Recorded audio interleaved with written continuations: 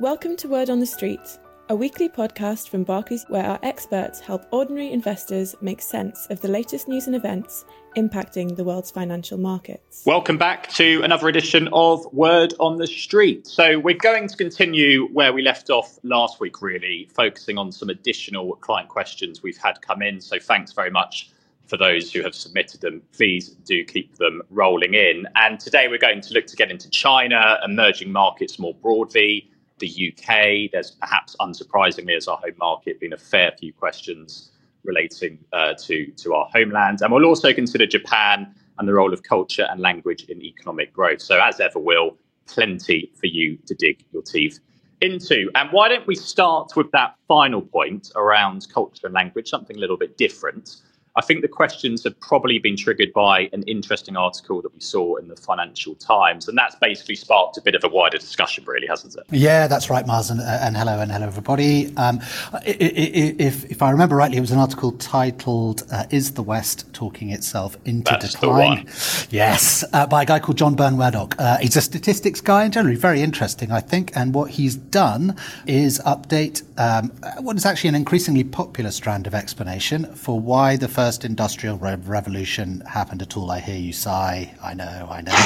Basically, this explanation looks at the evolution of language in the run-up to economic takeoff. And remember, there were kind of millennia of stagnation, and suddenly you have this economic takeoff in the 19th, 18th centuries, which really sort of changed everything. As usual, I'm cutting corners, but literally I'm summarizing kind of millions of hours of research in a sentence. But some, such as, Deirdre McCloskey, John Mokyr, Jared Rubin, and other such kind of economic history deity detect a greater emphasis in this period, in the run-up to economic takeoff, in the written word towards progress. And that's in the kind of 16th and 17th centuries. And so you find this kind of more optimistic language coming in. I could just sense you there, desperate to reference your humble shipping container, but you didn't, so well done. But point, he kind of goes on, doesn't he, to point to the same analysis suggesting that over the last 50, 60 years, the West has begun to shift away, I suppose, from a culture of progress towards maybe one slightly more centered around caution and risk aversion. And basically, this in turn is used to explain a slowing in growth, right, is the argument anyway. Yeah, slowing growth. Yeah, correct. That's exactly right. I guess the question we have to ask ourselves on this, first and foremost, is the degree to which the change of language, of words used, is actually causing the change that comes afterwards, the economic change that comes afterwards?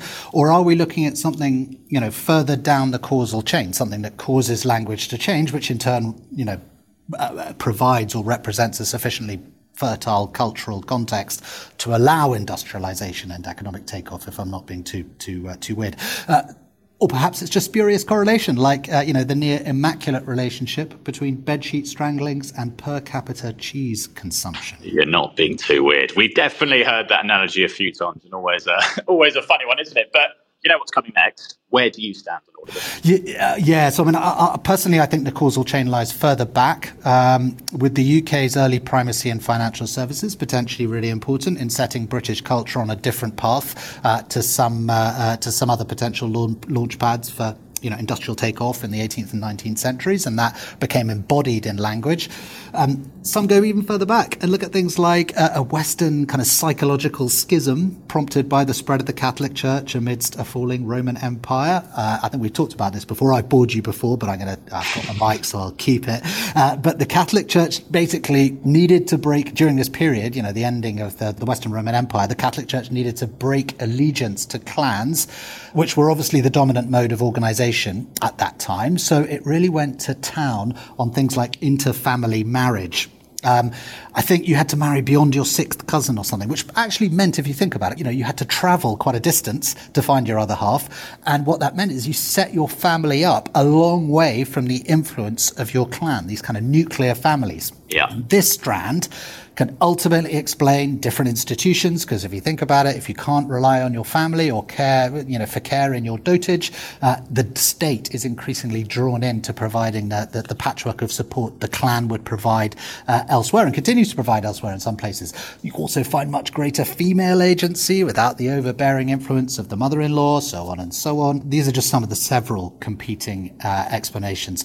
Just for interest, look up the Great Stirrup debate for another really interesting one. Maybe only to me. I'm sure some will find it interesting. But got it. And so where does that lead us with the current debate around language and so-called declinism? Yes, I mean, I think culture is a really important influence. I mean, there's quite a lot of agreement around that. I think particularly the willingness to experiment, to tinker with new technology, that's going to be really definitive in the moment we're in. We've spoken before about the role of the Royal Society in the kind of 17th century and other cross-sectoral gatherings played in taking, scientific discoveries of the day and turning them into, life-changing literary tools. The sort of modern day Barclays analog would be, Barclays Eagle Labs or something along those lines. We've talked about that as well.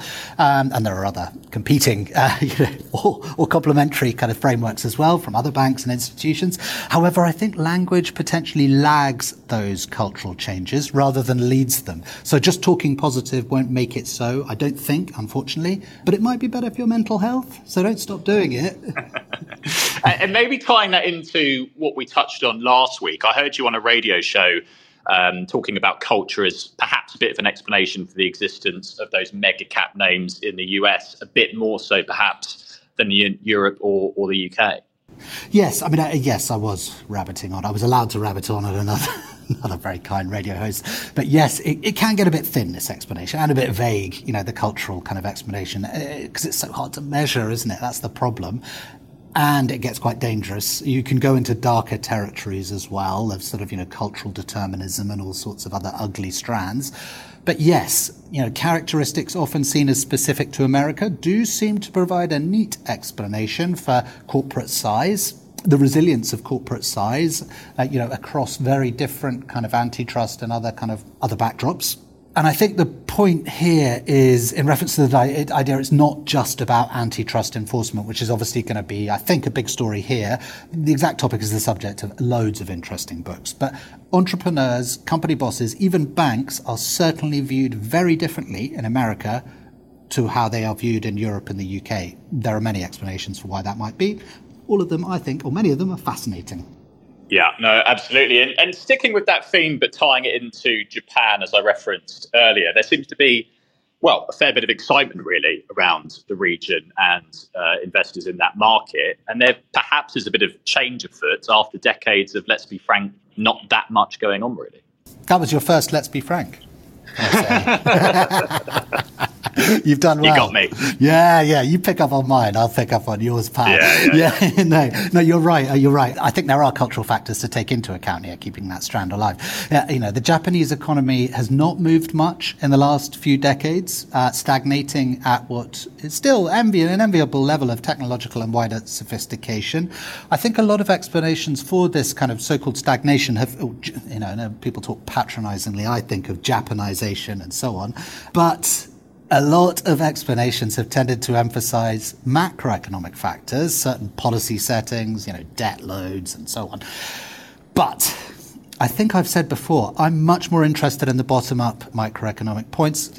Even beyond a society that's aging fast, Japan's society is innately conservative in many important ways. Society has, to a degree, rejected the chaos that often comes with kind of American-style capitalism. Dynamic, yes, but exhausting and frequently, leaving its carcass cities and industries just lying out in the open. So for a new world to constantly be created, bits of the old one have to be destroyed. That's the old truth. Anyway, the way I think that shows up in markets is a very different trend in profitability. So Japanese companies have a lower trend in profitability relative to their US brethren. The excitement that we're seeing this year is that we may be seeing changes there, perhaps durable changes to that psychology, in part due to the experience of COVID and the inflationary hump that followed as changing kind of societies' expectations of inflation, or seems to be a little bit, but also due to enforced changes in corporate governance. So companies are being forced to behave in a more shareholder-friendly manner by a range of means. And this is why we like, thinking about the sort of investing context, this is why we like having a small taste of the region's stocks and bonds in our diversified funds and portfolios. A bit of skin in the game. Yeah, I think there's something very interesting going on. I'm not sure whether they'll be sustained, but, like you say, having a little skin in the game just in case seems very wise to me. And we have a collection of funds carefully managed by the team to do just this. Perfect. Let's take a little bit of a hop away from Japan and move on to look at China and the ever-flowing news volume around there. I know we spoke a fair bit at the back end of last year in particular around the difficulties in previous podcasts here and also articles you and the team have written. But just to check in, given that news flow, has there been any kind of material change in the team's views there? Well, yes, we have written a lot on this, and please, listeners, do get in touch if you feel you want to be sent all of this again. I won't go over it all again now, but I think the first point to make is that there's a lot of trouble working out what is actually going on in China at the moment. Economic data, they're not amazing anywhere, but its data are particularly bad and unreliable here at the moment. There seem to be a lot of internal inconsistencies too. What is being reported doesn't quite marry up. So the suspicion is that potentially is something, there's some smoothing going on, or maybe it's not deliberate, I don't know. But we just don't get the transparency we get with some of the other major economies. So youth unemployment, for example, hit, I think, 20%. Which is obviously quite worrying, and the series was discontinued with worries about the data cited as the reason. It was then recontinued, but the figure with a slightly different series, but the figure was 500 basis points roughly lower. Now, this could be right, it could be more accurate, but a lot of data agencies would keep the previous series going to help analysts and other watchers sort of gauge the differences. Anyway, there is a lot of negativity in markets about China's outlook. The problems are well documented, I think. A giant, so far, relatively slow motion property bust is front and center. That is dangerous in itself. Households are nervous because, remember, houses are the primary asset on the household balance sheet. And remember, these households already save much more of their earnings relative to those in the US and Europe, say, with quite a thin and holy social wholly as in with holes, social safety net, part of the kind of assumed problem. So the reforms to the Hukou law and the, so on and so on, Hukou system, the household registration system, they're sort of not moving quite in as far as some people have wanted. However, I think the point we would make is don't get too carried away with what the moment can tell you about the future for investors in the region or even in the country. Emerging markets were a positive area for our investors in our multi-asset class products last year, and the team senses that this area will likely contribute positively in terms of both diversification benefits and returns in the years ahead. For those of a more tactical bent, the short-term idea, remember that China can muster considerable powers of cohesion. That is one of the advantages of a command economy. Just witness the emergence of the rapid, incredible emergence of the inland high-speed rail network relative to, say, the problems you're having in the US or the problems in the UK with HS2 and so on. And in human capital terms, the sheer number of highly educated, motivated individuals they can throw at problems, it's jaw-dropping. And meanwhile, investors are already very gloomy on the outlooks, and that's usually a reason to on its own, just to think twice about following the crowd.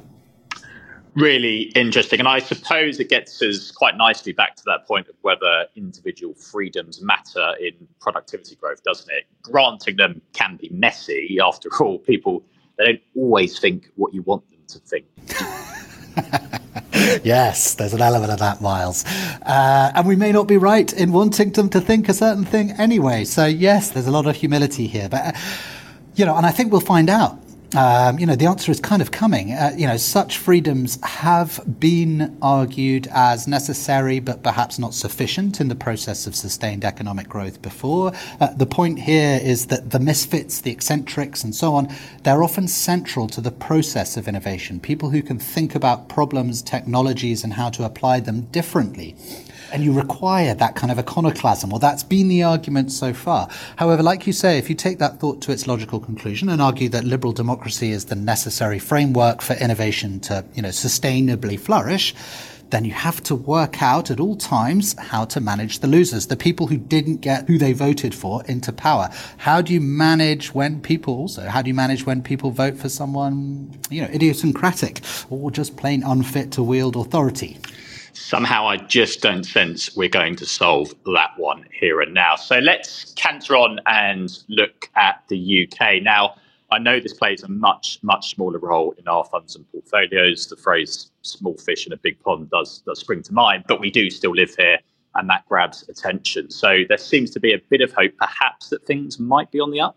Well, it'd be nice, wouldn't it? It would be nice, yeah. I mean, I tend to be a little bit more positive on the economy than a really very gloomy consensus. Glass half full man, aren't you? Yes, well, generally, yes. And with regards to the UK, it's not even glass half empty. I mean, the commentariat is extremely negative and sort of relishes being negative on the UK economic outlook for some reason. Maybe it's just a sort of part of our British personality. We love talking ourselves down. But I mean, I do think here that positive inflation-adjusted wage growth, year on year, you're finding that wages after inflation are actually growing for the UK population. And that's true, and also in the US to a slightly lesser degree, and Europe. And that hopefully as inflation continues to wane and labour markets remain relatively tight, that I think that could be really important for this year. And we're also well over halfway to digesting, the headwind from the mortgage rate uplift. And yes, there are challenges and they're well documented and sort of, there are a number of things that policy can do to help, I think. Personally, if we look at sort of, how the UK could take advantage of this next industrial revolution, the fourth industrial revolution that's coming back, there is a cultural element. There is certainly an element of, how do we rediscover that cultural elixir that we managed to have during that first industrial revolution, that sort of tinkering and experimentation and sort of slight risk-taking approach. There is, I think, helpful things the state could do. I mean, if you look across the sort of various analysts of this, particular area of economic growth, productivity growth in particular, the points that people have made are really about, that we're doing a lot of the things that other economies have used successfully in the past. So if you think about DARPA, for instance, the US military industrial sort of complex where most of the innovations from your iPhone came from and various other things. If you've got an iPhone, sorry, I should probably just say smartphone, shouldn't I? And so we've done a bit of that, but quite small so far. Same with catapult centers. These were a tactic that worked very well in Germany and South Korea, for instance, where what you do is you have, a gathering place for smaller businesses in particular, I guess, to access the frontier of technology and management practice and various other things, kind of shared services that allowed, sometimes the tail of the corporate sector to catch up to the frontier quicker. So we do that. But again, the point that people make is that the decimal place in terms of the spending is on the wrong place. We've experimented with a bit of industrial policy, but again, the problem here is a bit of ADHD in a sense that we haven't kept to one policy. There's been several different ones over the last, and that is a very difficult situation for an economy to make the most of those things. So I think some policy continuity and sometimes, in some areas, certainly some scale, that seems to be quite acknowledged as things the policymakers can do here. But like I say, I'm not as pessimistic on the outlook for the UK as some. And yes. What can I say? I said you're a glass half full, and you are certainly boosting things, aren't you? Talking up the economy, flying the flag, whatever you want to call it.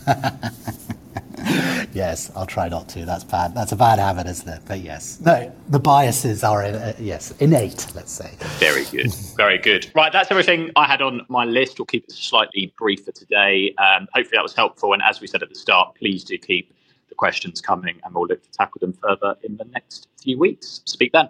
All investments can fall as well as rise in value, and their past performance is not a reliable indicator of future performance.